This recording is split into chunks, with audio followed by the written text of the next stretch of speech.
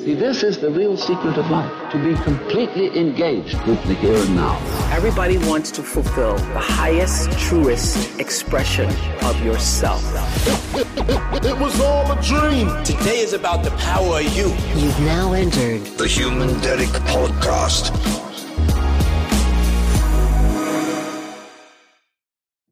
So what a cool episode to be releasing October 2023. It is the spirit of this season. We get into some witchery, some of those things. Today's guest was absolutely amazing, Jools. So we're going to get into the episode. But before I do that, I will just share with you, I usually put the sponsors here at the very beginning. I know that whether it's a TV show, a boxing match, I guess other podcasts, sometimes you'll be listening to something and get surprised by a commercial or ad. I don't want to do that. I want you to be listening to something and then boom, you get surprised by an ad and it kind of throws you off. So I just put them right here at the beginning. And I will say, obviously you can fast forward. If this is your first time listening, what I have found is that people actually kind of enjoy these things. So I always do my best to make them fun, more informational, educational. They're actually people or things or places or whatever the sponsors for the episode are things that I enjoy in life. So I try to pass that to you as something to also enjoy. So, hey, our first sponsor actually tied into today's guest would be Essential Medicine in La Jolla, California. Essential Medicine. So the world is wild when it comes to health right now. And the U.S. arguably is one of the countries having, if not the most challenges with health and wellness, to having a solid healthcare system, to having healthcare professionals that can be trusted and care. It's a big topic of discussion. In fact, we talk about that a little bit on today's episode as well. But Essential Medicine in La Jolla is run by some supremely great people. They have a variety of different modalities, things to just help people,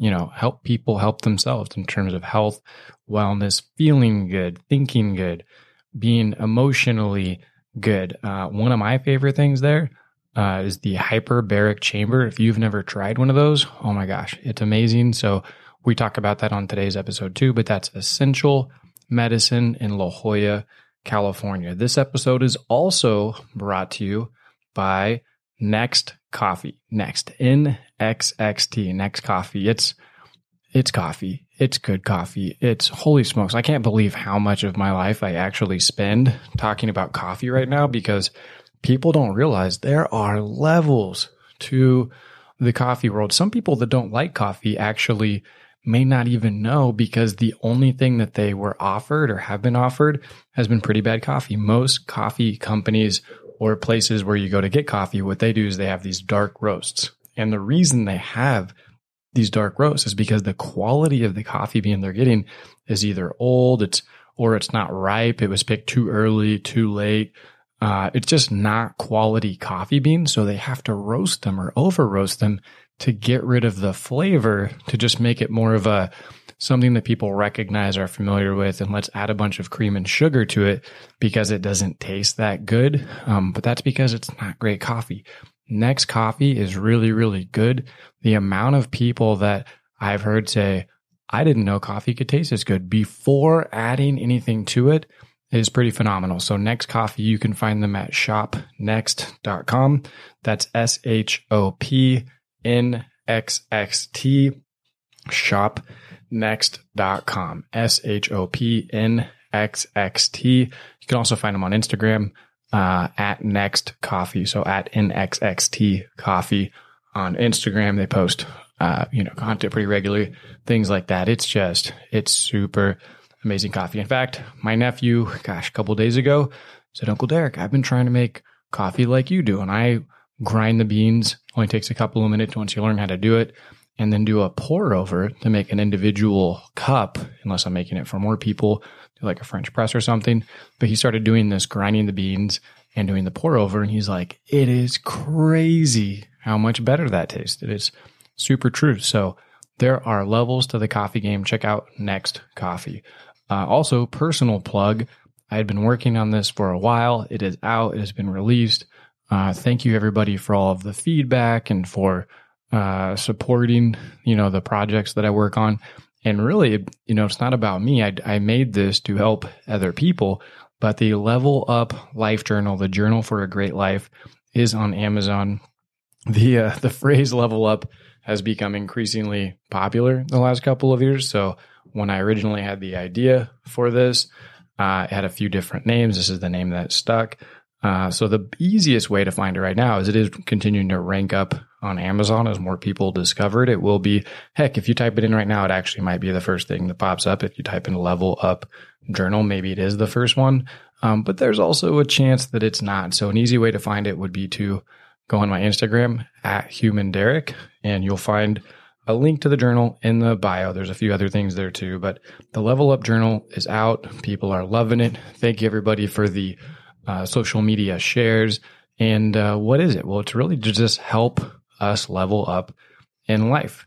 One of these things I've discovered over time is that, our life can be like a garden in a sense of, there's certain weeds you need to pluck. There's certain ways to tend to the rose garden or the rose plant that might be a little bit different, to this other plant, this lavender plant. And the journal is really more of you almost might call it a workbook, but I don't want people to think they have to work too hard to use it, because all you got to do is sit down in front of the thing, spend 5 to 10 minutes going through what's in there.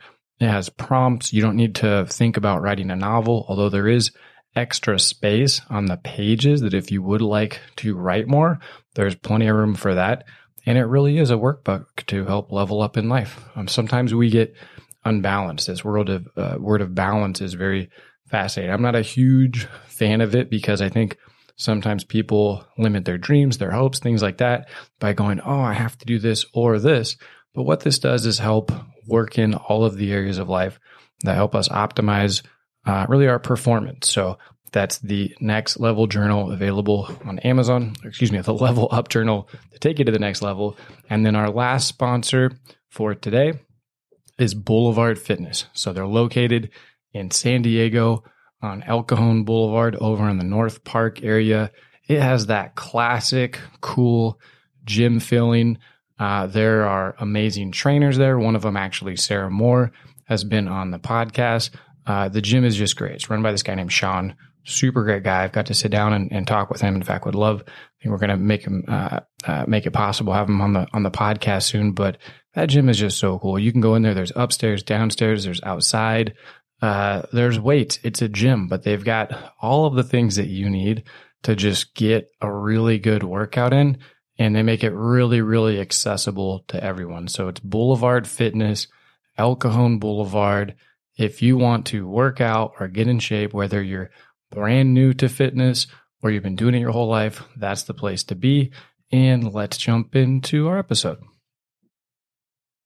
Talk away. I'm so grateful for this ritual cup you've let me take over your kitchen and make. I think I'm good in the posture. In the cone of sound. The cone of sounds. Better than the cone of silence. What's the cone of silence from? I don't know. I actually think it was just this guy I knew that, when dogs get a medical procedure and have to wear the cone? But also there's like a movie somewhere. This is my keyboard earlier, and I'm like, why is my keyboard not working? And one of them, I'm like, Nehemiah.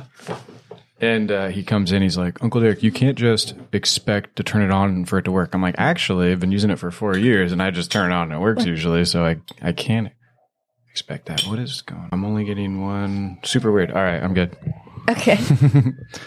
Yes. So Shapeshifter. Oh, we got our daily sirens in here too. Yes. Oh, funny. I'm a real life siren. Tell me more. Are we recording? Oh, yeah. Are we on the thing? We'll go. Yeah, we'll just roll with it, and we'll edit off the front end or something, maybe, or just leave it there for comedic effect.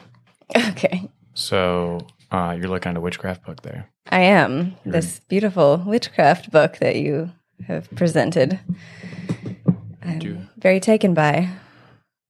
Yeah, there's a lot of just history that people don't acknowledge or forgot about, or maybe that organized religion tried to delete, or you're like the witch trials and all those things, but it wasn't all bad. No, it wasn't. Witchcraft got a bad rap, so it could be attempted to be eliminated. But magic, there's white magic, there's black magic, it's good, evil, and for the most part, or at least in my own lineage and understanding, like, witchcraft is for the good. It's all about connecting to the earth, the herbs and medicines that grow straight from it, and harnessing, utilizing energy through spells, through rituals, through intentional time, an altar, through connection with elements, especially like candles and flames. That's what witchcraft's all about. But because of, and many women are practitioners of it, and that has scared a lot of men over time when women can harness that kind of power to create lives of their dreams, to create medicine, healing for the people. And so they often have been placed under siege, and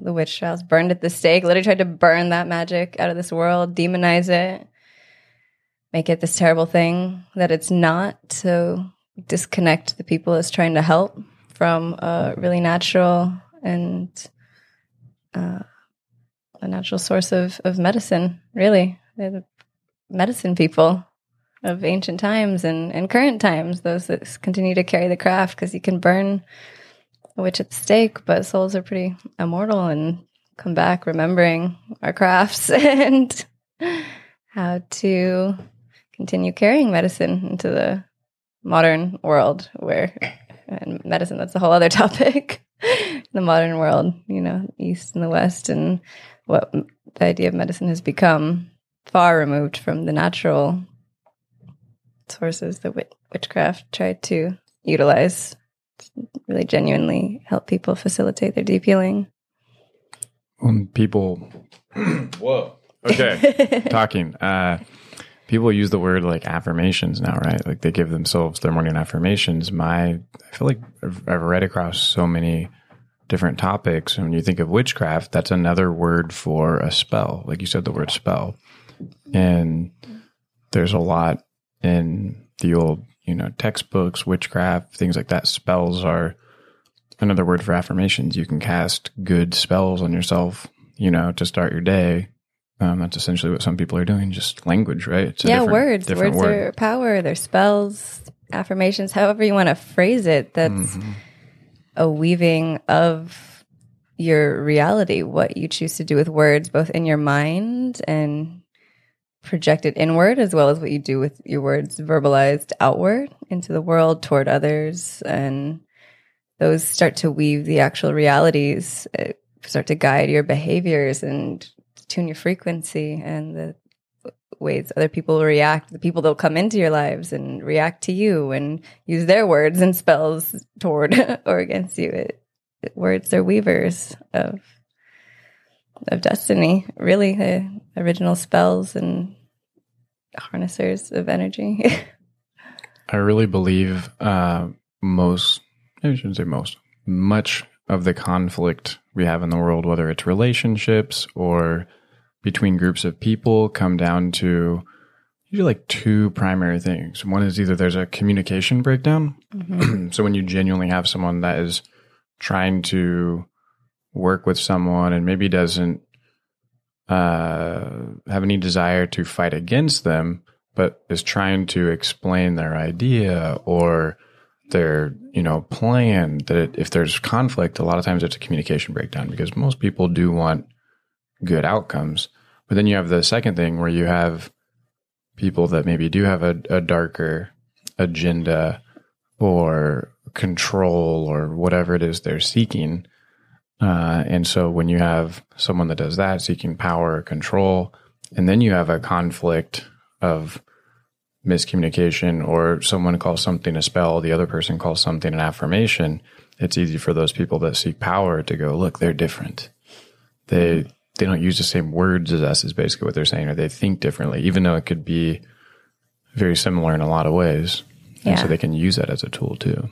Yeah, of the same essence, but because it's not in alignment with what they're trying to do with their words or how they're trying to capture people's minds or attention, they want to use their words to, like I said, demonize or create a fear around the way this other person is using words, like the spell, this witch, however you want to put it, is not in alignment with what they're trying to do, how they're trying to seize power and all that. So they make it bad and they make people fear it and want to punish it and eliminate it. And yeah, so witchcraft, what a journey. It's the world is taken and people being made to fear it just because they don't understand it, and just because those who do understand it and understand how empowering it can be to just be in tune with the power of your words and natural elements that are free and accessible to help heal yourself. There's people that want to make money and have control. It doesn't line up with their desires and drives, right? So they want to separate people from that. Yeah. Seems like kind of a silly reference, but it makes sense. It's like Harry Potter. You talked about good and dark magic. I mean, there's all these movies, stories, whatever, the hero's journey, things that we look at, and they essentially have this good and bad. And so you will, in my understanding, have both of those sides to every topic or any tool that you look at. You mentioned lineage earlier. Mm-hmm. Something I spent more time on last year, and I found this group of people. It's like pre-Celtic. You go back and they're called the Picts, Picts. But I started digging into my last name and tracing these things, and then if you don't have to go that far back too, even a few hundred years, some a little bit more in certain areas, and you find that druids were sort of a normal, like we think of them as a mythical character in a movie, but that was an actual role that someone played in a tribe. Yeah, it's mythical now because we've become more far removed from it, but that was common role in those cultures and the societies, that those people holding the torch of that kind of magic and healing and wisdom for their local communities. And so your last name, Lacron, right? That's your lineage. Yeah, I thought I was told it was a fake name. I had to do some dancing around to find it because my family's all over in terms of who thinks what and just changing stories. But I did dig. And then they used to spell it a little bit different. But yeah, that when you go back and you look at how it was spelled and where it was, it's pretty interesting. Cool. Yeah, my last name is Candelaria. It's Spanish. I'm half Spanish, half Filipina. But I feel very connected to my own last name. I actually feel more connected to my Filipina lineage. But as far as than the Spanish side, as far as just understanding culturally, I've been going to the Philippines since I was 2 years old and very close with my mother. I've never actually been to Spain, and so not as connected with the roots of that lineage. But my last name, Candelaria, means it's candelabra in translation, like the holder, beautiful, ornate holders of candles, the flame of the light. Wow. And so I really feel really connected to that name, carry the lineage and the meaning of that name in what I do beyond just the witchcraft and how I work with fire element and candles on the altar and in that sense, but also as a fire performer and a carrier of light and the element, and very dangerous but soul moving way.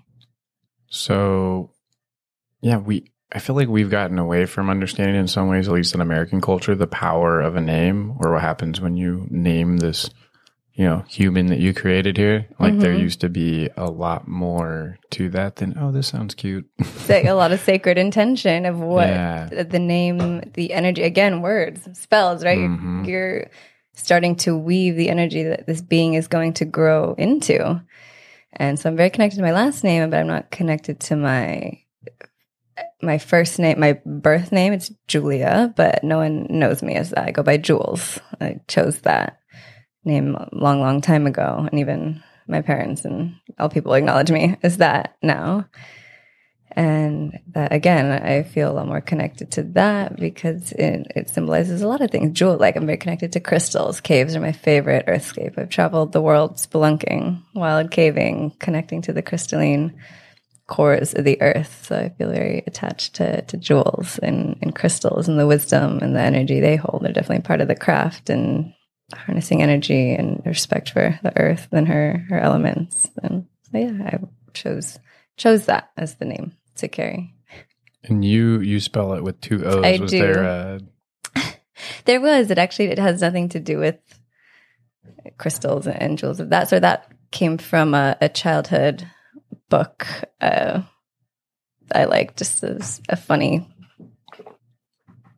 feminine, kind of grown-up story, girl coming of age stuff. There was a character in that book who her name was Jools, spelled that way, Jools, that I resonated with. And so when I came of age, a young teenager, I chose that nickname and that spelling. But yeah, as I grew older and connected a lot more to crystals and magic, all these other kinds of things, the meaning of why I had chosen it kind of transmuted, but it didn't change the spelling from how I had originally chosen. What was the book? I don't know if you were dancing around that or trying to, like... It's Angus thongs and full frontal snocking. Angus the Huns and... Angus thongs and full frontal snocking. Snocking? Okay. Snogging. It's just a... What? Yeah. Don't worry about it. Okay. Not that relevant anymore to my path, but that's just... It was a character. Might be adding that to the book list. I don't know if you want to. Yeah. Well, it's pretty cool. And you mentioned fire performer. Why don't you share a little bit about... Who I am? Yeah. What I do? Who are you? What do you do? Besides... Yeah. Kind of a modern witch. Yeah, so I'm in full title, Dr. Jools Candelaria. I'm a doctor of acupuncture and Chinese medicine.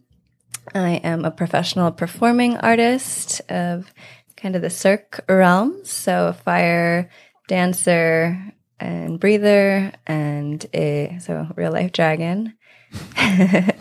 And I was an aerialist for many years, performing on a lyra, a steel hoop that hangs from the sky, contorting and dancing and spinning within that. And then about 1.5 years ago, I had a pretty gnarly accident, fall, that changed my world. Fell from my hoop, took a 10-foot face dive into some gritty concrete and landed like a scorpion.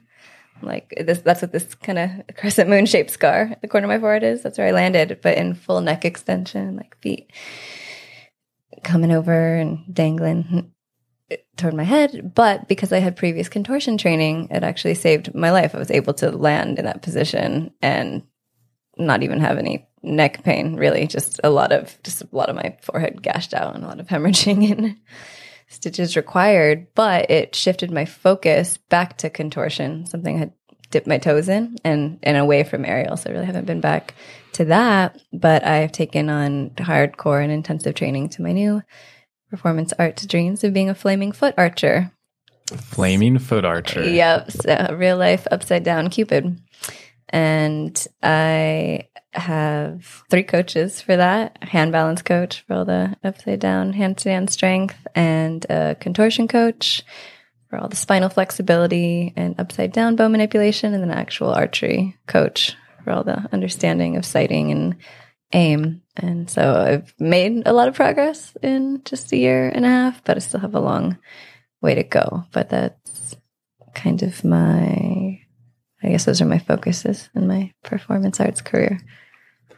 And that's not like some skill progression, if I want to go learn how to do some push-ups, like I can advance that pretty fast. Yeah. Get down, do some push-ups every day. Cool. Look what I can do after a month. Your skill progression, that seems pretty complex. It's super complex. Any one of those movement art forms can be a lifelong journey to gain any kind of mastery of. Hand balancing and contortion, and then archery. So I think that's why I like a good challenge. I like an intensive challenge. So I know it's going to be a long journey, but it's one that will keep me very engaged and focused for a long time, because I'm taking 3 things that take so much dedicated energy and not having to fuse the mastery and understanding of them into one art form. And then I guess, of course, when I get the actual skill down to do that safely, then comes in the safety of fire that I've already now lighting the tip of the arrow on fire and adding that other element to it. But luckily I feel very, very safe and protected with fire. Forged quite a deep relationship, that element, before I ever took to the stage with it. Fire can be fun. Mm-hmm. Sometimes you can't play with the fire. Yeah. But you got to be ready to get burned and learn the lessons and respect it. And yeah, a very deep love for and respect for fire. When people dive into this, it's not like there's 10,000 people meeting at a festival that are all, Yeah, where it's a small community for sure. Yeah. It's a very intensive skill set that takes a certain type of being to even want to pursue, and then to start to feel the training and skills in their body and how intense it is to then want to actually continue and carry through.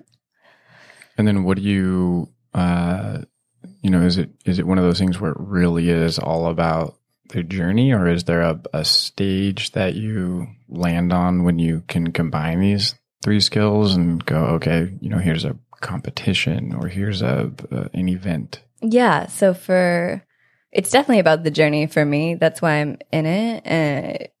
I know I'll get to the destination, but I'm in no rush. I have no deadline or time frame. When my body's ready, it'll take me there, and I'm just having a lot of fun enjoying learning all these skills and training with my amazing coaches. And another thing about the journey is movement is such a therapy to me, one of my most potent medicines. So as a doctor of acupuncture, I hold space for a lot of really, really deep healing, especially because my niche is womb wellness and really deep women's work.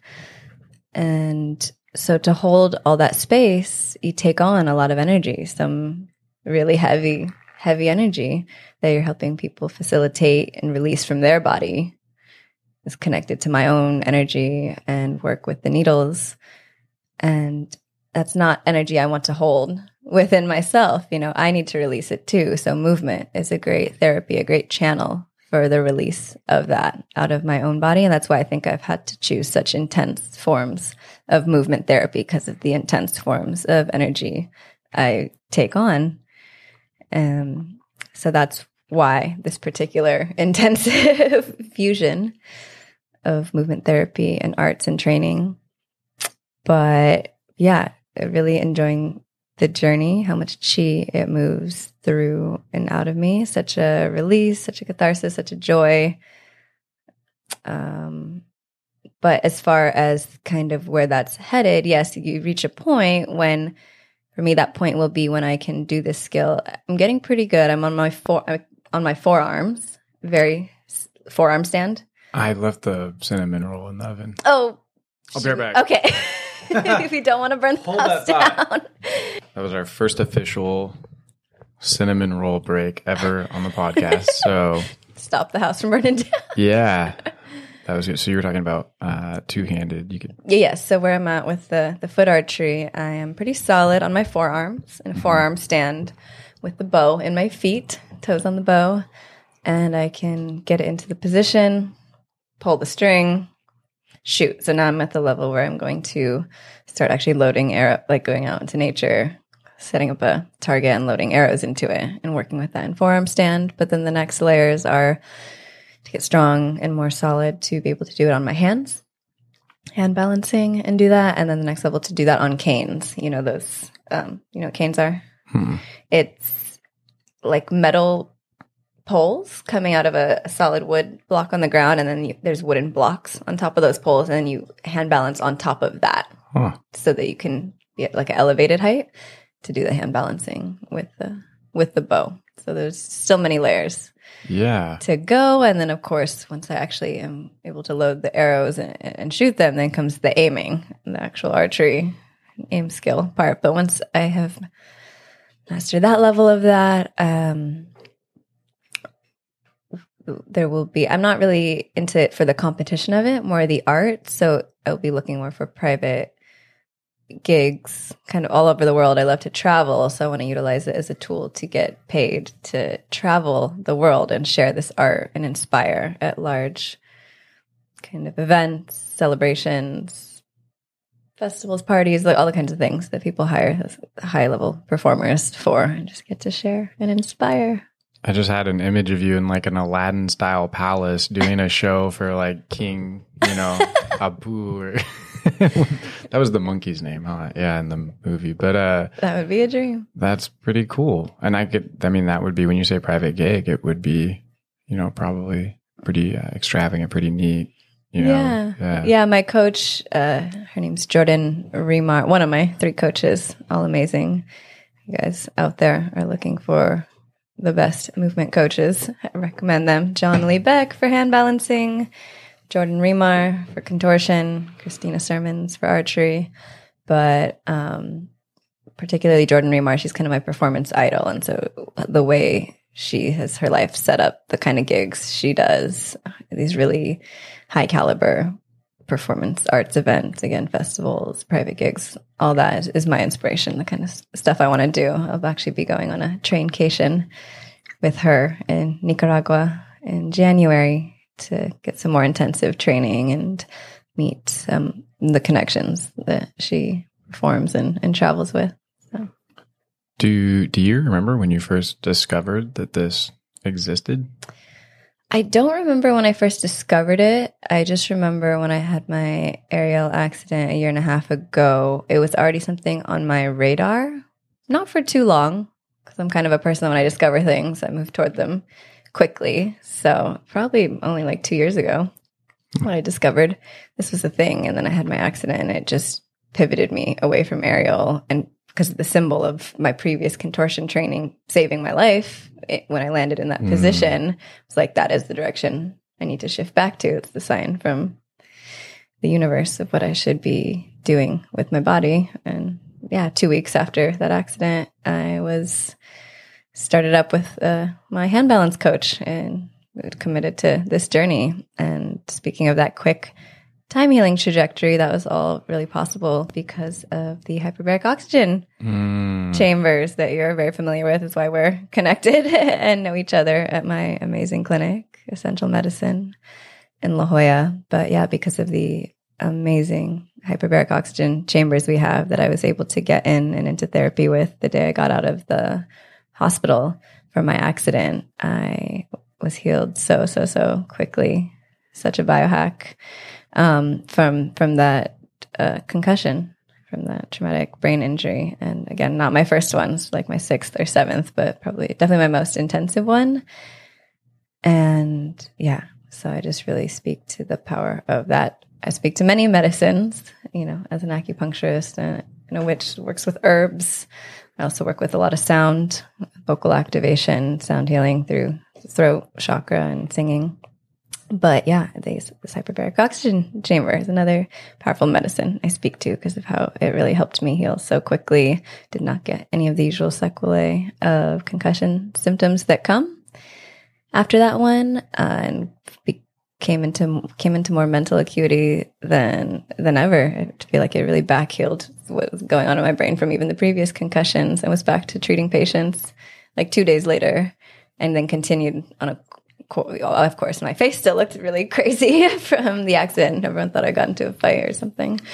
But the fact that it gave me my mind back and stronger than ever before, and then very quickly healed the physical wounds on my face. I took pictures after every session, and you just see how incredible and quick that kind of hyperoxygenation can heal the physical body too. I love that thing. Can you explain what exactly is going on when you jump in there? Just like biologically. Absolutely. So the hyperbaric oxygen chamber, we have a hard chamber that takes you to medical grade, one of the strongest in the area, that takes you to 2 atmospheres of pressure. So this is the equivalent of like deep sea diving to almost 40 feet underwater. And then it holds you at that pressure, and then you put on a rebreather mask where you breathe in essentially 100% pure oxygen, which is a higher, purity of oxygen than is natural in your own blood. And the way it allows you to hyperoxygenate all your tissues is that you are limited by the amount of oxygen that can be carried through your circulation by the hemoglobin attached to your red blood cells. That limits the oxygen carrying capacity. But under this pressure and breathing this pure oxygen, you're able to kind of bypass that limiting mechanism, and that excess oxygen is able to dissolve directly into your blood plasma. And again, bypass the carrying capacity of the hemoglobin. And then under that kind of pressure, it pushes that hyperoxygenation further into places in your body. Your own circulation usually is too deficient to carry it. So for all the things with the brain, specifically, it can push that hyperoxygenation into the folds of your brain. That's why it's really amazing for any kind of traumatic brain injury. It's been studied a lot with veterans, some of the most intensive TBIs for concussions. So especially athletes that are getting consistent concussions can hyperoxygenate the brain. And it's even used as preventative and curative medicine for things like dementia, Alzheimer's, all the neurological things. But because of the other ways, and your body has a wisdom, so when it's delivered, that kind of hyperoxygenation, depending on what's going on in your body, it's going to decide where that flows to, where that travels. So people that have any kind of long-standing wounds that other therapies have not really been able to help heal, that carry that hyperoxygenation to those tissues, can really help long-standing wounds that haven't made a lot of progress. People use it for post-operation, like surgical operations, to have a quick and easeful recovery. It will guide that hyperoxygenation to those tissues. Or peripheral things, especially like with the hands and feet, these further away places that if people have deficient circulation, that oxygen in your blood is not getting, will carry it to those tissues. You have people that have had a lot of nerve things going on in their hands and feet, from neuropathies, pains, all kinds of nerve sensation. And one session later, they have sensation returning to their hands, have pain easing. And a lot of high-level athletes will use it for performance recovery to optimize their training, And what else? I mean, so many things it can do. A lot of autoimmune cases that can make big progress, big strides in pretty quickly. So it's really an amazing holistic biohacking chamber. And it looks like a space pod. It just looks really fun. People come in the clinic often for acupuncture or the other things we do, and they walk past and they're just like, what is that thing? And everyone feels like they're getting ready to go to space, which I feel like is ironic. It looks like a space pod, which would take you up high, but it's taking you actually down below, deep sea pressure. It's a really cool chamber. And like I said, that's why we know each other. You coming into the clinic and utilizing it. So I'm curious how. Yeah. I remember first reading about it with NFL athletes like years and years ago. I mean, this must have been, feels like a decade ago. Could have been, but about a guy that had a portable one or something that he would travel around with. And I think I asked you about this, but the portable ones are okay, but they don't. They're not as intense or as strong as like the one you have, the medical grade. Mm-hmm. And the soft chambers, they can't take you to as many atmospheres of pressure. And with the atmospheres of pressure, it's more like an exponential curve than a linear one, as far as how much more powerful the therapy gets every kilopascal of pressure, or point whatever atmosphere of pressure you're increasing. That therapy gets a lot stronger at a more exponential rate. Yeah, I mean, you would sleep in it, but the one that you have, you're not really sleeping overnight in it. You can't be in it for that long. That would be too much because of how powerful it is. Yeah, I mean, I even being in it, made me think about like my organs and stuff. Like I could feel like my organs were getting cleaned out or something. Just the pressure coming out. I don't know, it felt really good. Good. But I think of combat athletes. You mentioned concussions, and traditionally, combat sports they're way more popular now than they were 5 years ago, 10 years ago. But if you look at the history of boxing, for example, it's a sport that didn't advance a lot in terms of technology. concussion protocol or safety equipment. It was like, here's what we have, and we just kind of use it. There wasn't much innovation happening. It's still, if you go to like a boxing strength and conditioning class, depending on where you're at, but it's very common. They're like, let's do sit-ups with a medicine ball. And then some of those things are still very valuable, but not using, advanced fitness equipment or the new science of like increasing your movement speed. And in the mixed martial arts world, there's a thing, the UFC Performance Institute. The really top athletes in the UFC will go and train there, and they have all their helping them out with their supplementation and nutrition.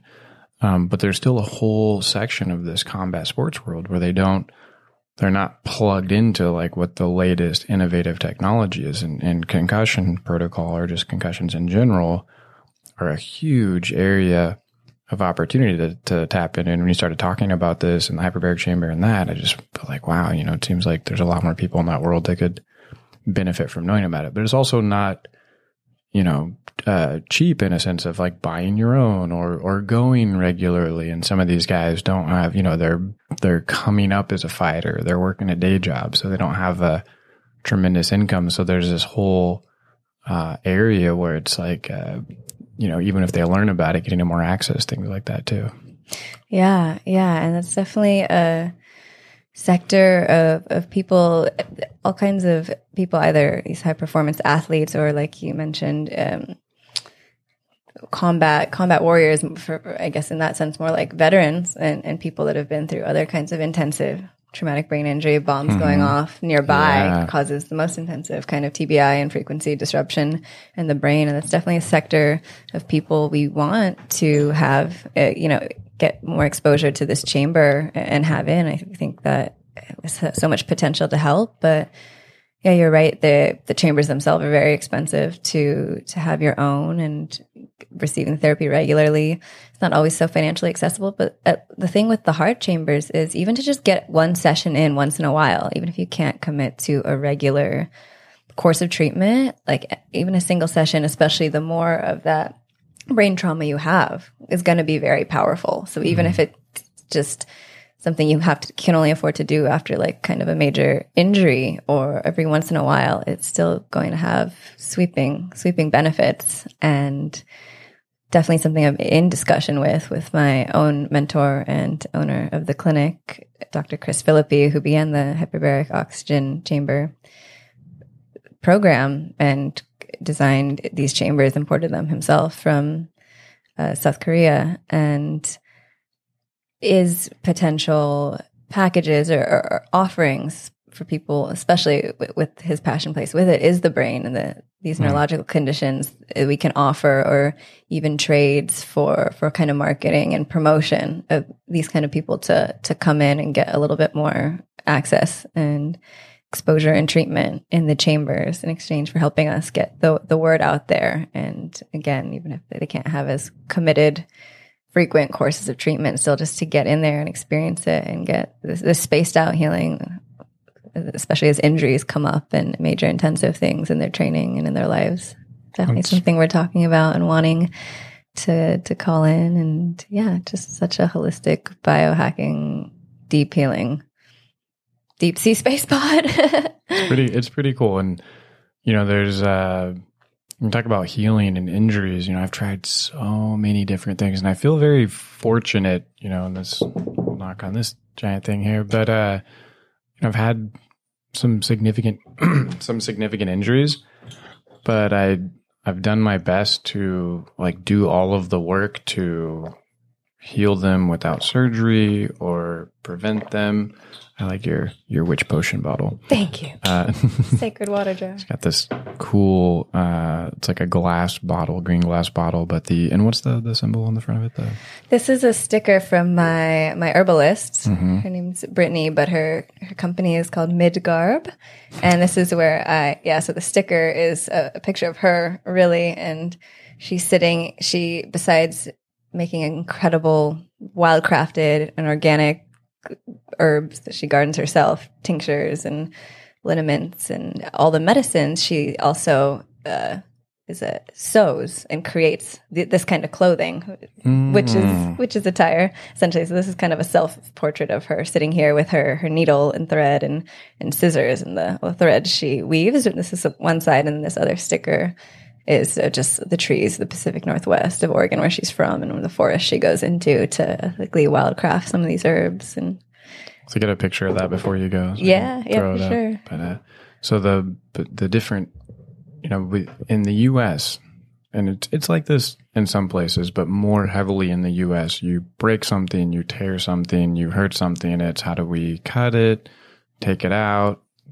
throw some plastic in there, I don't know, whatever is going on, right?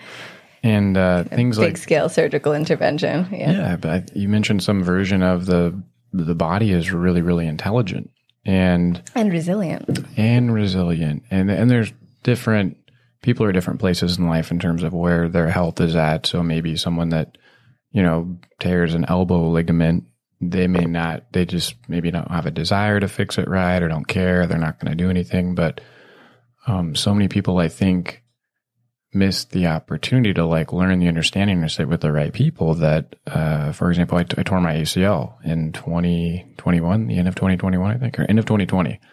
And one of the first people I call is my friend, Rachel. And she's the simplest way to put it is a chiropractor, but that doesn't, I used to call her a wizard. She said that it scared people away. So I couldn't call her a wizard anymore. She's very Christian and, but she's like a wizard because she's like a craniochiropath, but she does all these, the list goes on in terms of what she does. And the first person I called when I tore my ACL, which most people think is kind of a weird move. Why wouldn't you call the doctor, get an MRI, things like that? And I did that. Took a couple more days, a couple days longer because they were asking questions like, how did you tear your ACL? Everybody's on lockdown. What are you doing? I'm like, oh yeah. Training jujitsu. Oops. But she very simply just realigned my body. It was a high impact occurrence event that knocked it out, and my leg was locked up, and she just realigned my hips, knee, ankle, got to put everything back the way it was. And she's like, yeah, the body's really smart, so we need to reset it first off to give it the proper signal to tell it how to heal. And so when I hear and look at these different things, it's that's just missing from so much of the normal, quote unquote, normal medical treatment people receive.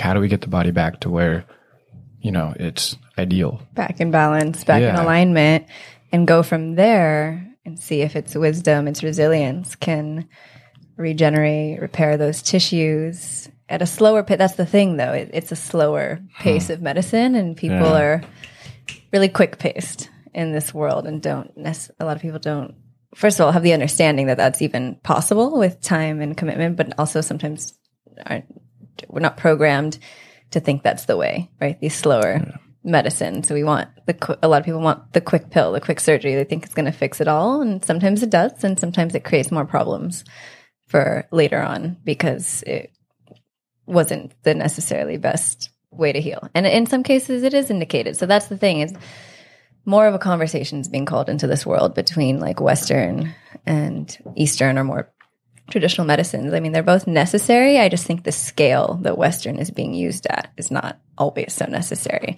I definitely speak to its power. It's helped me heal big time. I was, my heart specifically, I was born with a heart condition known as Wolff-Parkinson's-White syndrome. And it just means that when I was gestating in my mom's womb, the heart is in a different shape.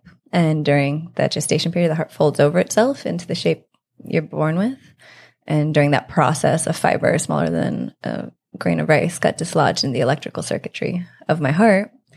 And so at the age of 9, I started to experience the ramifications of that, in that it would cause my heart to short circuit at its own free will. It didn't matter if I was working out, sitting down, whatever. That fiber would just disrupt the electrical signaling and the nodes of the heart and cause it to beat up in excess of 300 beats per minute, which you could never, if you didn't have this problem, never work out hard enough to reach anywhere near that level of heart rate. And so in those cases, especially such a young girl, my body couldn't handle it. I would lose all my senses one at a time. Sight, sound, whatever, until everything just kind of blurred into a white. And then when I would try to make any motion or effort from there, my body, I would just pass out unconscious, essentially die until my heart could reset itself, like stop and reset itself at a normal pace. And so I lived through those experiences many, many times, died more times than I could count in that kind of way, for 7 years until my father actually saw an episode of that happen in front of his eyes, because had just downplayed it like it was nothing. Mm-hmm. Even though it's he did or you did? No, I did. I did. Okay. They had never. Not my parents. They never saw it happen. It was always happening when I was at school, when I was in dance class, and it would freak out the people around me. But I would always just try to be like, not talk about how painful it was. Like, no, it's fine. I just must be dehydrated or tired. I didn't want to be weird or, just a strange mindset about it. But anyway, when he actually saw it happen in front of his eyes, like 7 years later.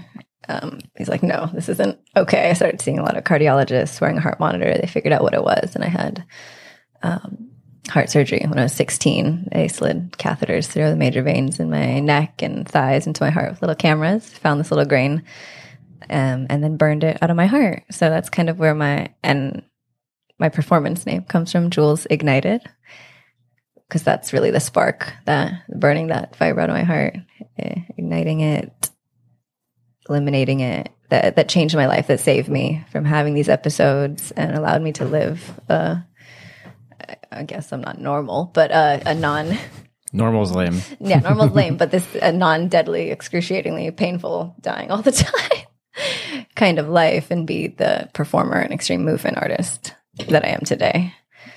So I think you had a question that led me to the story. I don't remember it, but it's okay. We were just talking about like Western medicine, but how? Oh yeah, because Western medicine, that surgery, that catheter ablation when I was 16, that's what saved me. And Western medicine was definitely necessary for that. Yeah. But they had given me options. It was either I could be on a pill for the rest of my life to help moderate this, or I could have this surgery. I chose the surgery. It was the right decision for me.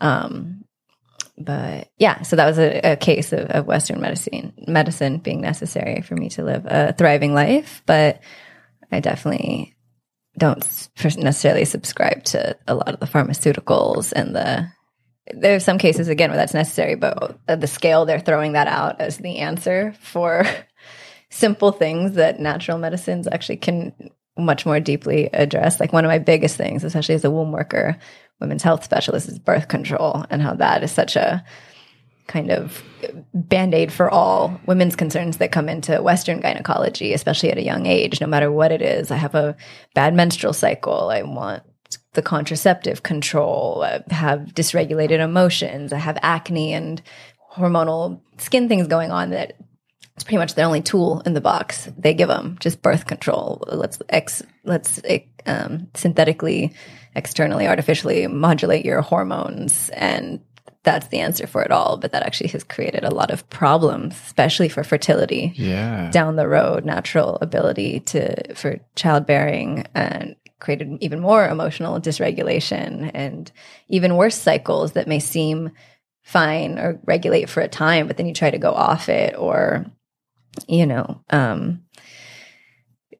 it creates actually a lot more problems in the womb in the long term. So that's the kind of work I do, working with women on their journeys, breaking up with birth control, understanding your natural rhythms of cycles, being in tune with your natural bleed. And that is some of the best fertility awareness, contraception, and fertility enhancement, to just have an understanding of the 4 phases of your cycle and what the timing of it means when you actually, there's just a short fertile window. Only it's a short time in the month when you actually can get pregnant. That's the best fertility awareness, to just understand that in your rhythms. And yeah, so that's kind of the work I'm all about. And I think Western medicine does not have a good toolbox for working with young women and their wombs, that I think Eastern and more traditional medicines, even witchcraft and all these other things, have a lot deeper potential. Regenerative, reproductive health, that direction, I think, doesn't really lie with Western medicine. It goes back to this idea of duality too, right? Like you gave a really powerful, great example of when it's helpful. And then you look at, on the opposite, there's a bunch of places where it's not. And I think part of it does go back. You mentioned earlier timing too, like time, like people want a short, quick, fix. And the learning your cycle or learning how to rehab something physically or any of those, it's time intensive and effort, energy. And we are not a culture of let's put a lot of effort into things these days. It feels like there's a small particular group of people that are willing to advance things and fight for, like, actually put in the work. And then there's a larger portion of people that have been just giving up on things the last few years. Mm-hmm. And it's it's very helpful. It's very interesting. So I like people that put effort, energy into helping others heal and understand, and also kind of inspiring them to do the work sometimes, right? That's important. So how long, talk more about, you mentioned some of the things you do, but is that's tied into acupuncture? Do you do a lot of womb work through acupuncture? There's sort of two. Yeah, there's many layers to the womb work I do. I'd say acupuncture is probably my most powerful and what I work with most as the clinic director and senior acupuncturist at my clinic, Essential Medicine in La Jolla.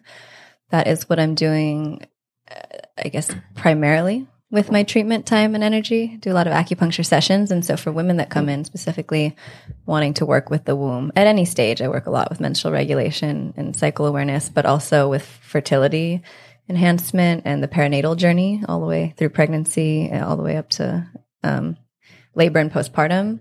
And then there's kind of the later stage of menopause and easing that journey. It doesn't have to be such a gnarly, intensive thing if you're in right relations with your womb.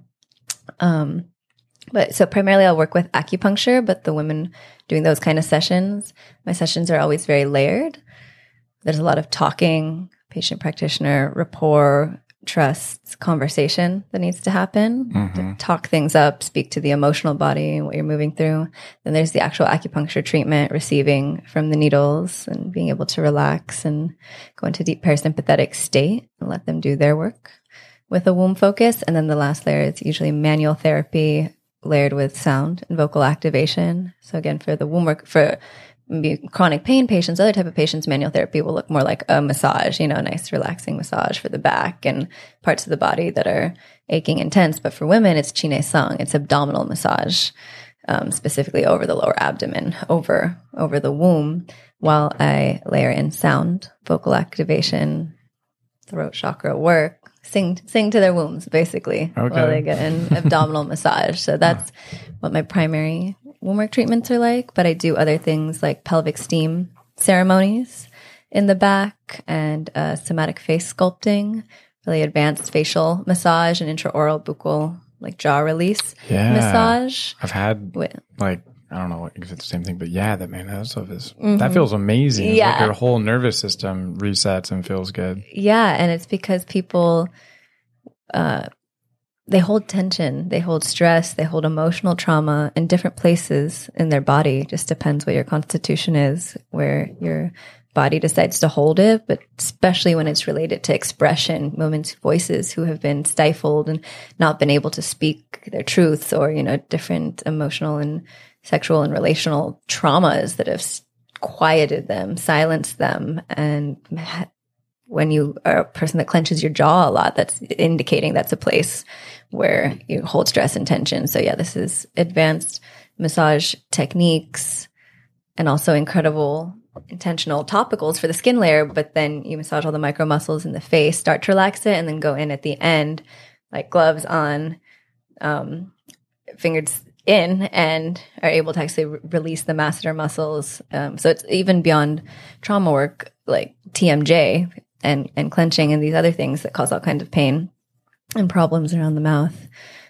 It's a advanced massage technique to release that. So I guess that's kind of my specialty as far as manual therapy and massage. I like to massage and work on the places that are often untouched and untapped into in traditional massage work. Because think about the places I'm talking about, like over the abdomen, the Qine Song, that kind of womb massage, and then in the jaw, in the mouth, and all around the face. These are two of the most common places that you can go get a full body massage and will never be tapped into.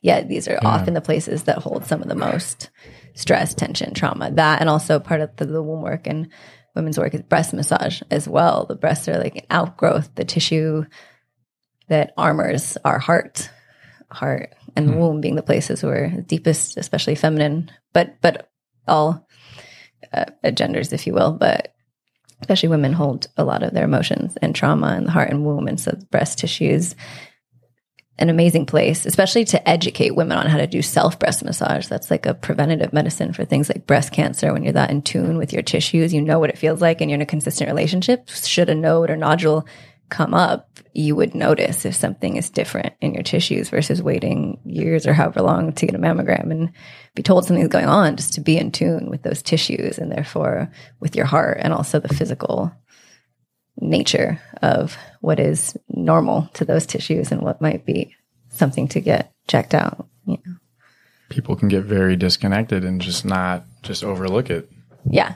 Or not care to look at it because they are waiting for that doctor's appointment next year. Oh, I'll figure it out then. Like, and just totally shut themselves off from it. Yeah, and that's what I love about the work I do, especially these types of manual therapy, not only for women to receive, but tell them to pay attention to what I'm doing, because these are practices they can bring into their own world that, again, become not only consistent medicine treatment to keep the qi, the energy we work with in Chinese medicine, moving through the body. Stagnation in Chinese medicine is what they say is the root of all pathology of disease.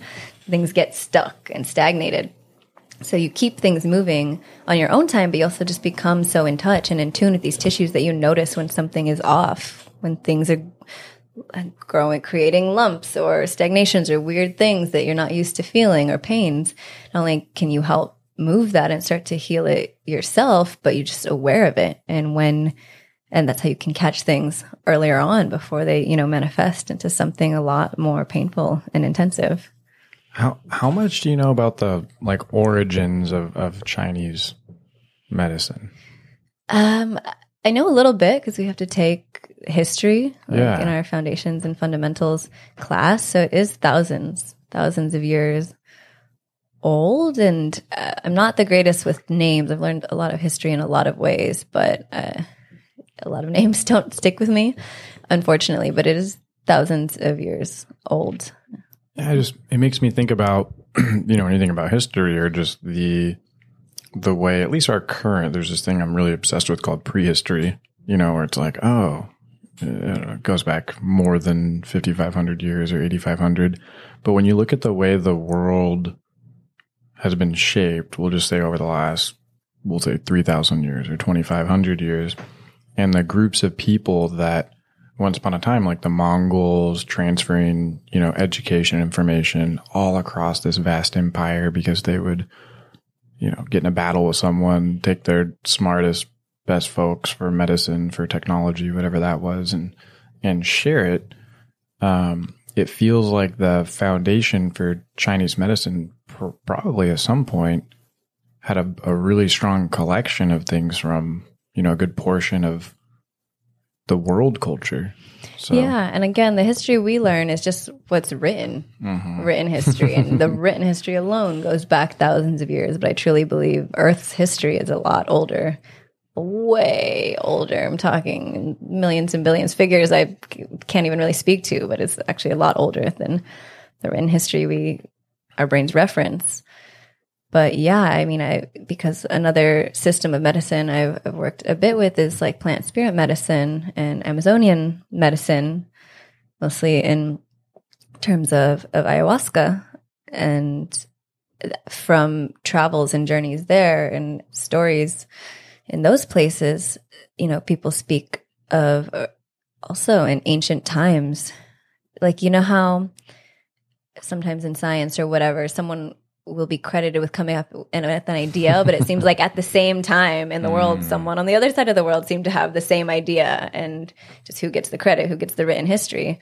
But so same thing, there's stories of how acupuncture was also discovered in really ancient times, these meridians in the body of a different name, but these same pathways were discovered in Amazonian tribes in ancient times, and they worked with it, maybe not necessarily with needles, but they worked with those channels and energy with their own kind of plant and spirit medicine. practices also in ancient times. So who knows when it really came about, where it really came about, but there are cultures all over the world from ancient times that came into an awareness of these meridians and the way energy flows through the body, connects the organs, and can be utilized for the body's mind, spirit's healing.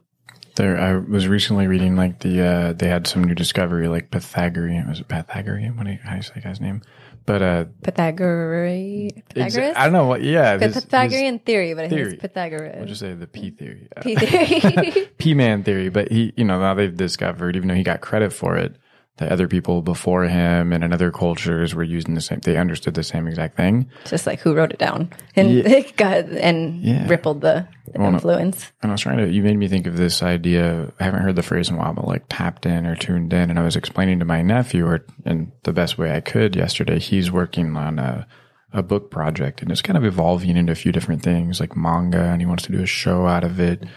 And he was sharing ideas with people and things like that. And it's learning how to trust your intuition and who to share with, and sometimes share with somebody, and other people can either beat down your idea. Sometimes there's healthy skepticism. They can steal your idea. There's all these different layers to when you're working on something, the safety net of sharing it. And some people are just bold and go, I don't care. I'll tell everybody because nobody else will do it how I'll do it anyways, right? So there's just like all these different facets to that. And I was explaining to him, one of my favorite words is the ether, this sort of like idea of the source energy, or there's even the fifth element. There you go. Yeah. I mean, there's a book, what book is that? Think and Grow Rich, which people of all different walks of life, whether you're a, hardcore, extreme political ideology this way or that way, there's people are attracted to this book. Like it resonates with everyone. And he often talks about the ether. And so as you were saying this, it made me think, when you're kind of tuned into certain things and maybe you get an idea or you start working on something, almost feel like you contribute it to this like river of ideas flowing around the ether, the culture, the ether. Yeah. And so you get a certain amount, I think sometimes you get a certain amount of time to produce an idea, have it come to life, and maybe the first in that time zone to get it there. But then it's out once it's there and it's like floating around, like anybody can grab it and run with it and just feed it, give it more energy. I think the person's personality and experience, that'll make it unique regardless, but people's receptivity to that person's energy, delivery, timing. Yeah. So I do feel like there's something into that, which seems, way far-fetched or out there, but I don't know, it's made sense to me. So if you have an idea, go feed it and run with it before you donate it to someone else. Yeah, before someone else finds that idea, pulls it out of the ethers, out of cosmic consciousness, whatever you want to call it. I'm giving away a ton of ideas too. Like I'm just like, hey, I'm never going to work on this, but it seems like you'd be interested, and it's like, $1 million idea. Go for it. Yeah, I feel like I don't know if you know much about human design. I'm pretty into astrology and human design, but I'm a generator, and so kind of if you understand, even just that, even if you don't know anything about human design, but the essence of that word, I generate. I'm full of ideas. I'm full of energy. I do so many things. I'm constantly creating and giving. So yeah, I feel like I have so many ideas that it will just come out in deep conversations and people I come across that are not ideas I'm going to get to, because I have so many things I'm, as we've talked about, working on doing with my time. But anything else creative spark that comes out of those conversations that are other people's to run with, I'm happy to generate that and inspire that and see where they take it if it's more aligned spark for their journey. You earlier you mentioned like movement's very cathartic for you, and I find that very true for myself. It's why I just like one of my biggest challenges is creating rest and recovery time, because my mind and my energy will go far further than my body will ever be able to match. You're fully in your yang, trying to call in some yin. I love it. Yeah, but I like doing stuff, Yeah. But I remember being at Essential Medicine and seeing the sticks in the corner, and I think I asked like right away when I saw them, like, okay, those look weird. What are those for? Yeah. And one of the guests I had, gosh, it must have been 2020, 2021. Peter, Peter Cummings. There we go. Yeah. That guy is amazing. He is. He's my mentor's mentor. Why the sticks are sitting there in our clinic. Yeah. So I don't know, connecting the dots, it was so, sort of out there because you can use kind of anything for his modality.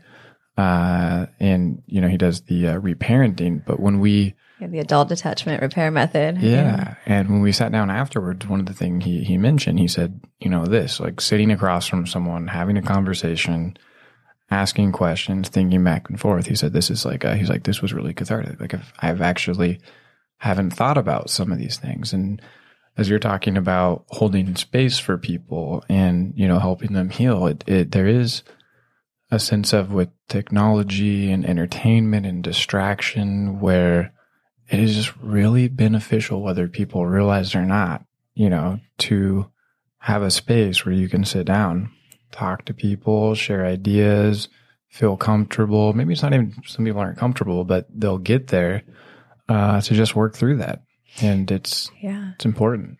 And that's where the magic of the way we practice medicine at Essential Medicine really comes from. So much medicine in this conversation. But we work on the terms of slow medicine. Every session we do, whether it's my acupuncture, whether it's a session in the hyperbaric oxygen chamber therapy, whether it's an infrared sauna session in our oasis in the back, or pelvic steam ceremony, or somatic face sculpting, or the new therapies we have coming in, pelvic floor therapy and other exciting stuff. All the sessions are like pretty much minimum 90 minutes, which say you go to a Western doctor or the kind of modern medicine practitioner, maybe you're there at the clinic for 90 minutes, but how much of that time is actually interfacing with your practitioner, actually having deep conversations, actually them looking you in the eyes and scanning your body and your energy and asking deep questions. I mean, if they even look you in the eyes these days, right? A lot of the times they're just staring at your chart, staring at a screen. Not much physical examination or therapy actually going on. But so the magic in what we do comes from the time we take with every single patient. And the other therapy, which my mentor is mentored by your guest, Peter Cummings, is that adult attachment repair method, which my own mentor has kind of coined the way he's taken that work as connection somatics. It's about connecting with people, having these deep conversations. The first half is like a talk therapy that stirs up what you're processing in the emotional body. But then the second half is a somatic therapy where you hold these sticks, connecting practitioner to patient. And that's how space is held. And you let them dive into their body. That's the somatic part. Soma means body. So how you bring them into their body after you've just stirred everything up in the mind and the emotions, and then they travel into their body and find where these different emotional traumas have been stored, in what organs, in what places, what kind of sensation have they been stored as, and usually manifesting as some kind of pain or discomfort or disease in the body. Physically, you find those places and you find the sensation they've been stored as, and that is how you're able to metabolize it, digest it, actually genuinely release it, so it stops creating this cycle of pain and suffering in the body. So that's the work he does. I've received from him a bit, and even though he moved to Maui recently, unfortunately, right before the wildfires, but he's definitely meant to be there. There's a lot of deep healing work to do on that island now, and he's still able to facilitate these sessions for anyone in the world, even in virtually. He gives these patients a stick that they connect with themselves and can guide them virtually. But this is the deep healing work he's doing now. And so we work together. We have a lot of patients that will come in and see me for acupuncture, and it synergizes deeply with doing the connection somatics work with him.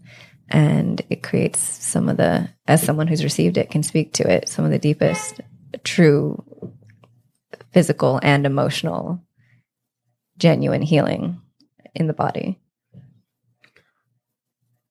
Most of my Western medicine experiences were pretty actually, great most of my life until the last few years. But they were things like I broke a bone. Yeah, and these are like the cases where that work is needed. A wisdom tooth pulled out, or something, like very basic stuff. And it was, it was great, fun. Made joke out of it, but it hasn't been the case the last few years, like working on more complex items, where I realize kind of two things, the time thing you mentioned, where some practitioners, like it's just they've got to hit a certain number of patients. So you say one thing and then they give you 20 assumptions, which I love that book. It made me think of that book, The 4 Agreements, like never assume. Yeah. My first book on my spiritual journey many years ago. That's cool. Okay. Yeah. So time and assumptions. And if you assume and you don't have all the data, you can assume wrong, which leads to you just kind of coming back in and cycling through or going down the wrong path or making mistakes, all kinds of things. How do you manage the process when you're working with people of, I guess, obviously the time thing helps if you're talking 90-minute sessions, but how do you not project your own assumptions but also distinguish between, because some people are so disconnected, they're trying to describe something, but their reality or what they feel is accurate could be way off. Like how do you navigate that to make sure the feedback you're giving, the guidance, those things are good reality in the right direction? Yeah, I think active listening is the biggest part of it, because even if someone's disconnected and they don't really know or understand how to express what's going on, that's still their truth. Whatever they are saying is still the truth of their reality and how their reality is woven. So I tend to honor that, whatever that version of their truth is, with a lot of active listening. And then there's the 10 questions, as we call it in Chinese medicine. It winds up being a lot more than 10 questions, but it's kind of these 10 subcategories of questions we ask from. So that first appointment is actually longer. If you come see me for acupuncture, it's actually 2 hours long. And then usually at least half of that, at least an hour, and just depending what people are working on, sometimes more than that, is just conversation time, deep connective time where we can build rapport and trust in the patient-practitioner relationship. And I can do a lot of active listening, but also engaging questions that make people think. So some people, I will go through these 10 questions, and it takes a very long time because they'll just get a super short treatment that first time, but they'll have an awareness. They'll have a lot of things to say as I ask these many questions that assess every aspect of your lifestyle. First, we may talk about maybe the physical pain that brought you in, the whole story there, how far that dates back, how long this has been going on in the body. But then I will ask all these other questions. I will literally be asking you about your movement, lifestyle, and regimen, your diet and nutrition and your gut, your eliminations, urination and bowel movements, your emotional state, what's going on emotionally right now, and however far back you want to talk about your spiritual journey, even what's your relationship to spirit and energetics, and what else? Sleep's a big topic, and dreams that is often dysregulated in people's lives. And all of these not only allow the person to think deeply on all these aspects of their reality, and sometimes the conversations are shorter in that first treatment and people get a longer treatment because they don't really know how to answer. They haven't really thought about it. They haven't really paid attention to all these things. But then just by me asking those questions and then them committing to a treatment plan and coming back to see me, now they start looking at all those factors in their life so they can come back next time and give me deeper insight into what's going on, things they weren't paying attention to before. Now they can give me that feedback. We can go deeper, and my treatments will shift over time as people have new answers. And again, things will start to change as they receive treatment, for the most part, or pretty much always for the better. Things will get more regulated, but then things happen in people's lives, some traumatic incident, something that will shift, something that was maybe fine before becomes kind of pathological, and that will shift how we're treating what we're now working on. Because often whatever brought you to my table, I will help guide your body to heal that over time. But then people keep coming to see me because life just keeps happening. Emotional things happen, physical injuries happen, and now we can shift treatment and focus on what's present for you right now. So again, people's truths are what they are, and that's what's woven their reality. So I'm just here to actively listen and understand where they're at and where they're coming from, and ask the questions that give them more reflection and insight into what to pay attention to in their lives. What's wild too is when you start realizing, and I love that you right away were like active listening. That is so hard for people to do if they have a lot going on in their head. Like you actually have to be it's a focused activity. A lot of things you do are highly focused, I imagine. It seems like you have a very a strong attraction to things that require intensive focus, which is a beautiful and amazing skill, because you literally have to be there. But you start realizing that some of these things that people have pathologically in their thinking or beliefs aren't even things that they came up with. For example, and this is a weak, silly, goofy example, but someone's like, oh, I don't like onions. And it's like their mom told them they don't like onions when they were younger or something. Oh, you don't like onions. And now they just believed it. And then they're like, well, I actually haven't had onions in 20 years. And then they try it. And they're like, oh, these are really good. You know, it was like someone else's projected belief. And it goes way deeper than onions on that. That's a very silly kind of light surface example. But, you know, starting to unwind those is really powerful. And that, you know, when you talk about dreams too, that hyperbaric chamber, the first few times I jumped in there, my sleep was wild in terms of like a few days after. I'm like, why did I just sleep randomly for 3 hours one evening, right? And but I was having these crazy dreams, and dreaming has actually resurfaced, where for a while I wasn't having a lot of dreams. Like every once in a while I would, and now it's very consistent. I am having fun dreams and just interesting dreams. I'm like, whoa, and that just resurfaced out of hyperbaric time. That's amazing. Yeah. And so dreams are one of my favorite things to talk about with patients. Sleep in general. How are you sleeping? Because think about how many hours of your life you spend, hopefully, asleep, and again, potentially dreaming. So people that have terrible sleep, that's going to spill into your waking world, right? Like that's when the body should be deepest in the parasympathetic nervous system, the rest and digest. That's your recovery time. That's your processing of everything that happened, injuries, intensive emotional things, hard work and stress. Like that's when your body gets to relax, rejuvenate, recharge, refresh. And so if you have disrupted sleep, you're not getting enough hours, you can't get into deep sleep, you have maybe terrible like nightmares or really disruptive dreams, you're not getting into that deep parasympathetic, you're not recharging, resting and digesting, and then you wake up and that just spills into your waking world. You're tired, you're drained, you don't have optimal energy and focus for the waking time. And then that creates all kinds of other physical pathologies and disruptions throughout the day, and then just kind of vicious cycles into further disrupting your sleep, which further disrupts your waking world. And it really ripples poorly into people's lives when sleep is that kind of disrupted. They start chugging energy drinks and gas station elixirs or whatever. And it's like, can be this terrible. Like, I'm tired, so I need more of this. And then it's like, no, you just eat better, sleep better, move more. And with the dreams, it's really cool because in Chinese medicine, we get a deep understanding of kind of symbology that's happening in your dreams, especially with the elements. So I'm a big time... There's an official system called 5 element. I don't practice that official system, but I have a deep understanding of the 5 elements that weave Chinese medicine, and it's different than the 5th element, the 5 elements we were referencing earlier. A lot of other cultures and systems will be like earth, air, fire, water, and ether. But in Chinese medicine, the 5 elements are water, wood, fire, earth, and metal. And each of those elements is tied to a couple different organs in your body, as well as very specific emotions.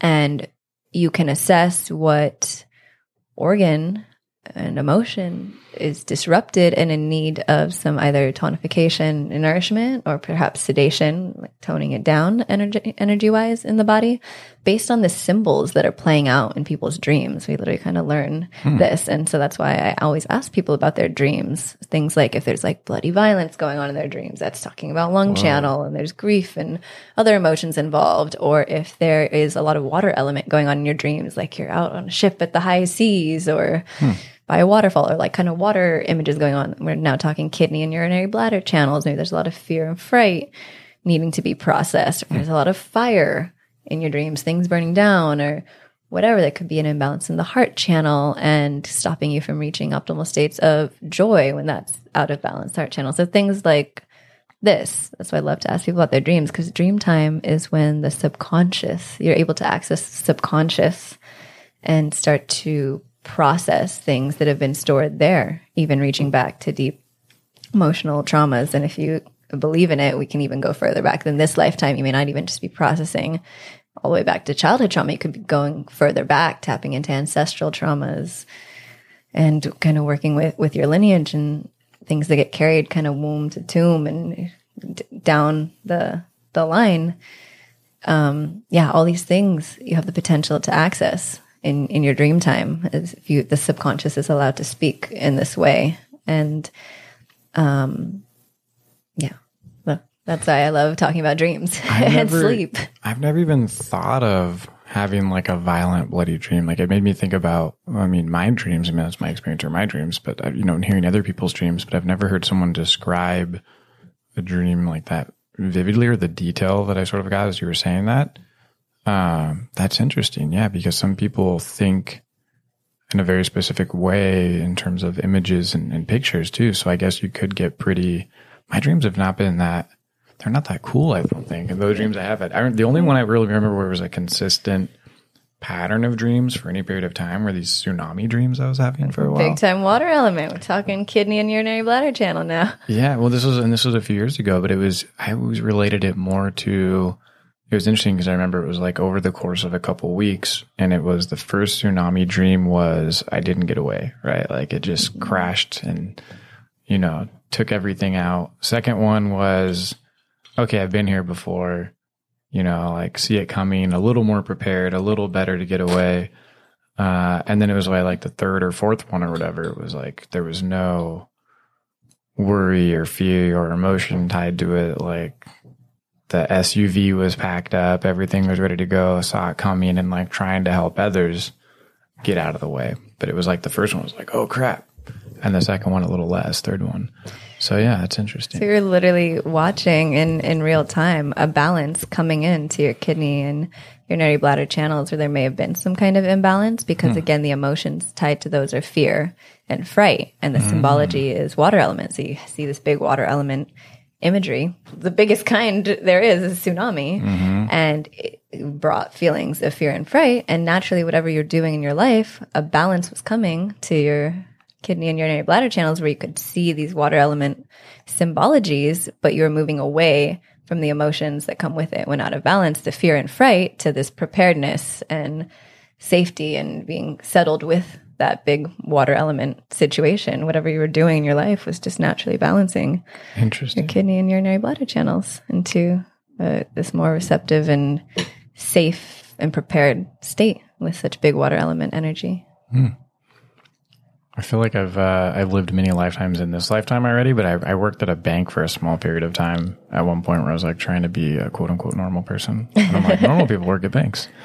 And there was this lady that came in, and her name was Stephanie Duran, and she had a radio show called The Dream Weaver, and this was in Northern California. So we talked a little bit about dream interpretation, but her whole career for like 30 plus years and life and everything, people would call in and share their dreams, and she would interpret it. And that kind of opened my eyes up to that a while ago. You mentioned past lives too. I was just talking to someone and they recommended a book. We were talking about something, and I shared these images that I've had where I will, this actually ties into the meaning of names too. Like Derek means ruler of the people, middle name, Michael, like archangel, very protective. Last name goes back to druid, people that sat in seats of power over clans of wildlings basically in the forest. But, favorite kind of people. There you go. But I had these like images for a while that I was trying to get clear on where they'd be kind of vague. And, but they were from an era or a place that seemed like Egyptian times, right? And I go back and forth on this because our minds are pretty powerful. And I realized I was like digging into it. But then I also, there's this movie called like Stargate SG-1 from like the 80s or 90s. And I've had some other like images in my mind where I was really confused. I'm like, wait a second. Because I went back and watched this movie the first time since I was a kid. And I realized I'd watched that movie when I was like 8 or 9 years old or something. And I'd kind of forgotten about it. And then these images were like very clearly similar to the movie. So it's like, what came first? This like image or the movie? Is this like confusion? So have you spent a lot of time working on past life stuff? Yeah, I'd say a good amount of time. Time is an interesting notion to me in general. A man made concept to keep us on a timeline with each other, right? So we can show up to work on time and meet at these arranged times. But I think everyone has such a unique and individual experience of time, how that actually stretches and bends and creates their reality. So I don't know how much quantifiable time I've spent on it, especially in proportion to all the other things I'm doing, but definitely spent my own deep inner personal and reflective time and meditative spiritual time with past life regressions, what my past lives have been, and sitting with ancestors and spirits of, especially up the matriarchal line, the red thread of the wombs that have brought me as the current fruition of my own lineage into this world. Yeah, I could say I've spent some time sitting with all that. I think time is just a name we've given to understand, this particular experience. Because otherwise you wouldn't have a beginning, middle, and end. And humans feel like they need these definite answers to those things. And so it's like, let's just throw this symbol of time on there. Yeah, time makes chronology possible, right? Yeah. In order to a story. But I definitely think time, at least in my own personal experience of it, works in spirals, like past time, future time, present. It's all existing, and just being active listening, and all the medicine works I do, everything I do in this life does bring a lot of attention to the present moment and a focus on time in that way. And of course, having schedules of patients and coaches and things to show up for makes me have to exist on that linear plane of time. Yet it's all so important, recent and deep pasts, this lifetime and previous, and all the future things that are being woven. They're all kind of spiraling together. But to kind of tell this chronological story and show up for everything on time, it brings you back to the present. Speaking of time, what time is it? Two questions. How are you doing on time? And it's 11:35.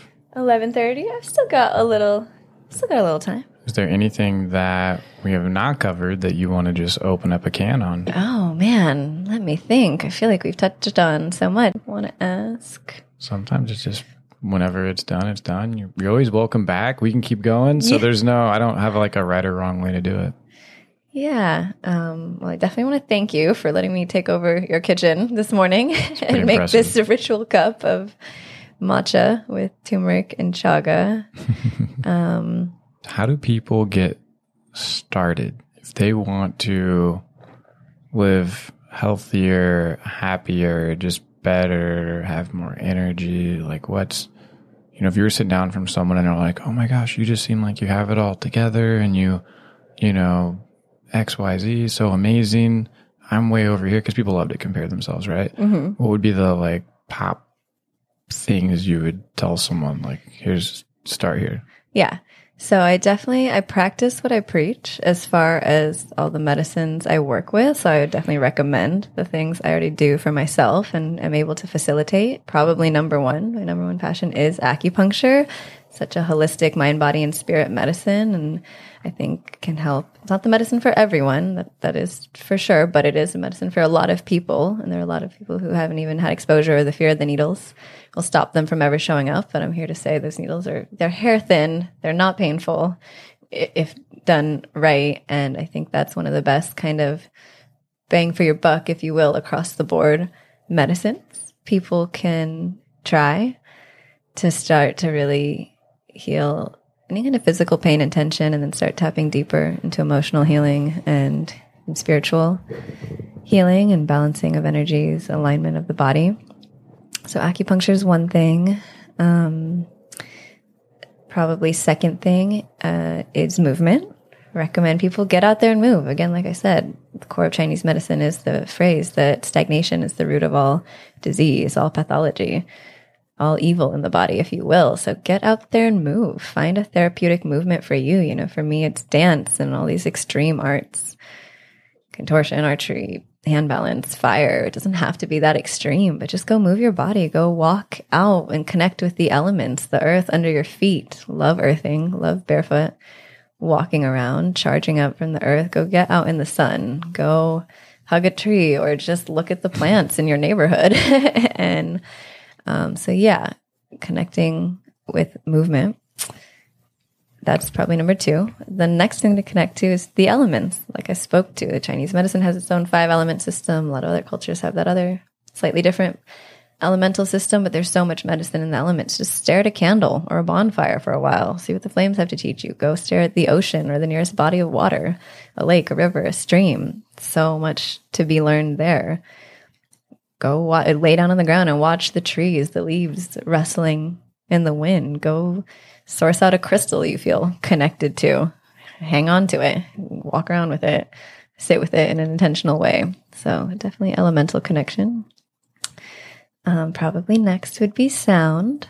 I really love sound. Sound came into my journey primarily through the womb work I've done. My womb mentor really taught me the power of sound, especially for women, but for anyone, but especially in women, there's a throat-womb connection.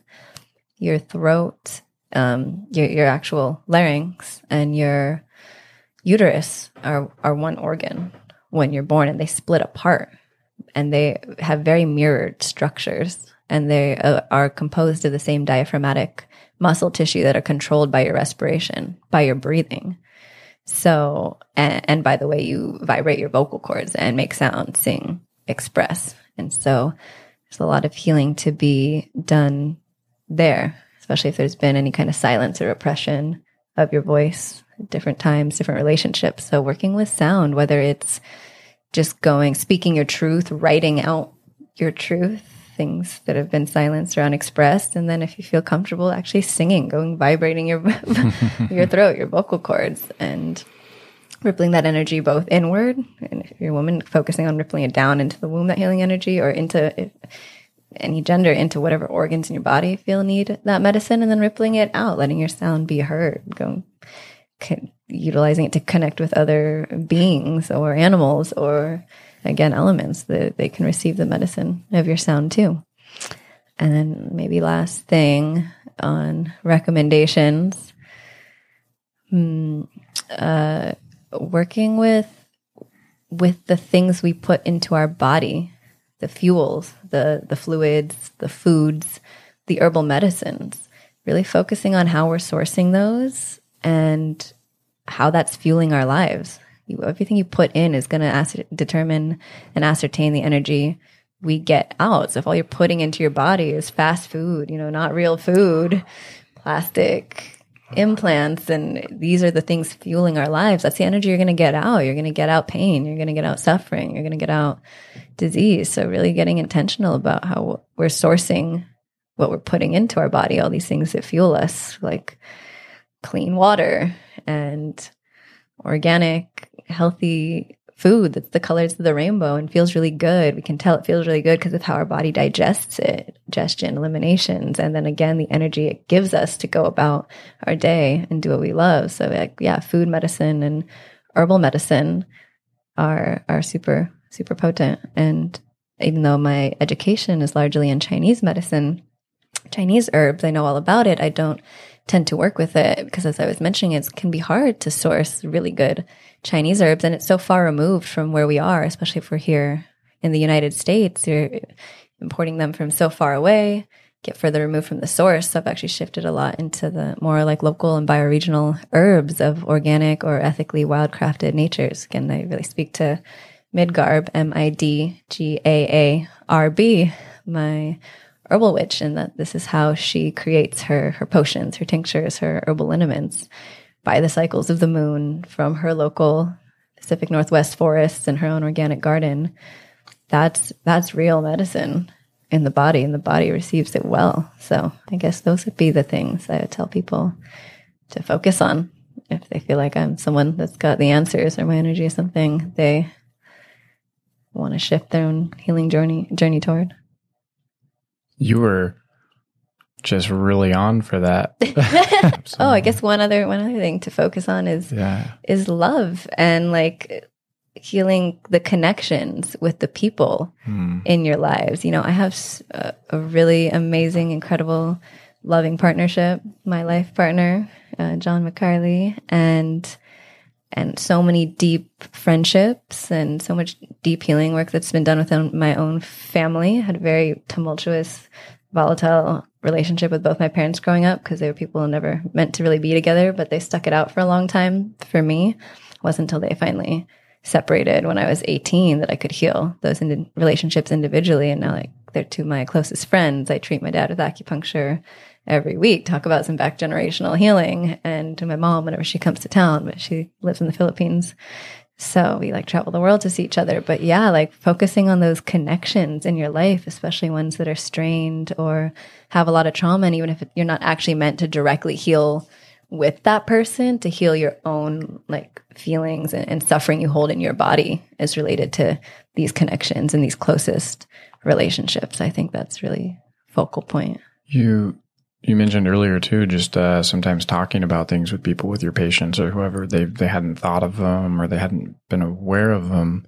If you want one of these, I'll give you one. But I made a journal, and it has these different areas of life inside of it. And it's a real simple, you spend a couple minutes on it. But I feel like one of the things, and probably a big reason that I made it is because it was something I learned to do, years back, and it's evolved over time like most things do. But just that little act of reflection or answering a question or thinking about something plants a tiny seed, and then it can grow.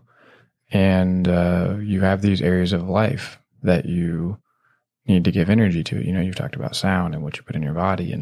And the more you can, in a healthy way, give the proper amount of attention, energy, fuel to all of these areas of life, the more I really believe whole someone will feel, the happier they will be, the better their emotional management. Like all of these things become more dialed in. Yeah, these are the ways you're watering your garden. Yeah. And allowing it to bloom or wither and die. Depends on the season of your life, really. But there's a lot of moving parts and components, and sometimes it's more simple in one area than other. Maybe someone really has their finances dialed in, but their physical health is a mess, or vice versa, right? So bringing those things together helps a lot. Yeah, absolutely. And to speak to writing, I used to journal a lot, and I'll definitely take you up on one of these journals. It's something I've been wanting to do a little more, but I think one of my really healing relationships with writing, and it's brought a lot of depth to my own relationship, is I love to write poetry. And just the kind of deep lover I am. Don't know how much you know about astrology, but I'm a Pisces, sun and moon, deep water, all about just love and creativity and intuition and going to the depths.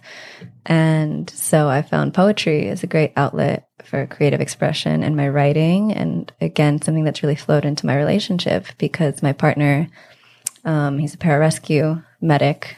So kind of the most intensive rescue work you can do in this world, trained to rescue search and rescue missions from any Earth environment, works in the air a lot, on helicopters and planes. And so he's gone at least half the time. He's working abroad doing this kind of work. And so that's been a really fun form of communication and connection for us, that we have this book. It's almost my version of the notebook, if you will, this leather-bound book with pages that look like old scrolls. And I have it, like he brings it home when he comes back from a contract and gives it to me, and I keep it with me. And then when he leaves and I have a lot of time to think about him, our relationship has happened in a lot of chapters, right? Like we come together for a season of life, usually like 3 months at a time. Then we're apart for 3 months at a time. So there's all these kind of definitive chapters to our relationship. And I get to go back and reflect, and I'll write about one given chapter in poetic form, right? These long poems, kind of writing the chapters of our love story. And then about halfway through his contract or whatever it is, I send it to him. I mail it overseas with like a care package and some intentional gifts and teas and things. And he gets to read them for that second half while he's away. And then he, like I said, brings it home to me the next time, and I can pick up where I left off. And I'm really writing the whole story of our love in this reflective, poetic way that will help us remember it and be deeply. And then sometimes when he's home, I'll read it to him like bedtime stories. And so that's like a really amazing way of writing, has deepened our connection and been a creative outlet for me. That's really special. Yeah. I think love might be a great place to leave it. Unless you have any final... I could sing you a song. You want to sing a song? I could sing a song to close when I sing to a lot of my patients or in the womb healing, alchemy womb healing circles I do, or just doing the kind of work I do. I'd love to could leave it with a song. That'll be the first. We'll have the first cinnamon roll break ever on the podcast, and the first song. Go for it. Okay, let me take a sip of this water. Sure.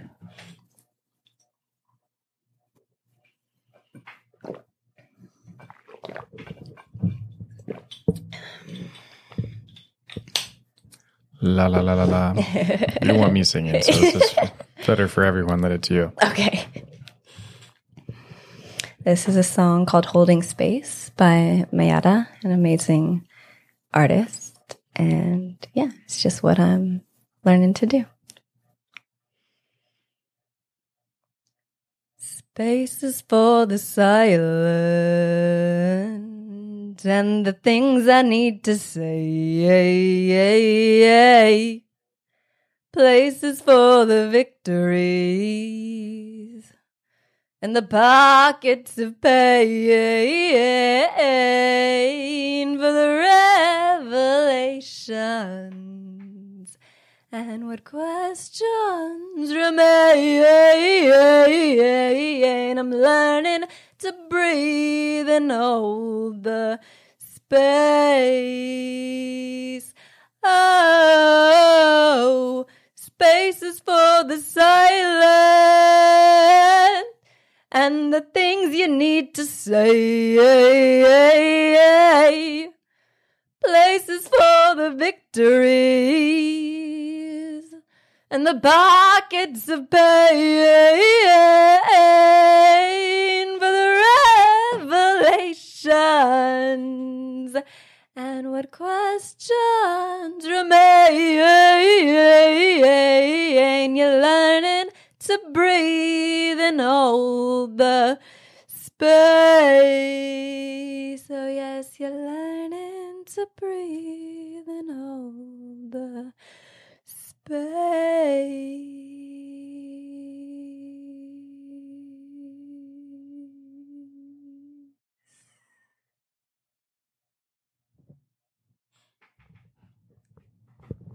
That was amazing. Thank you.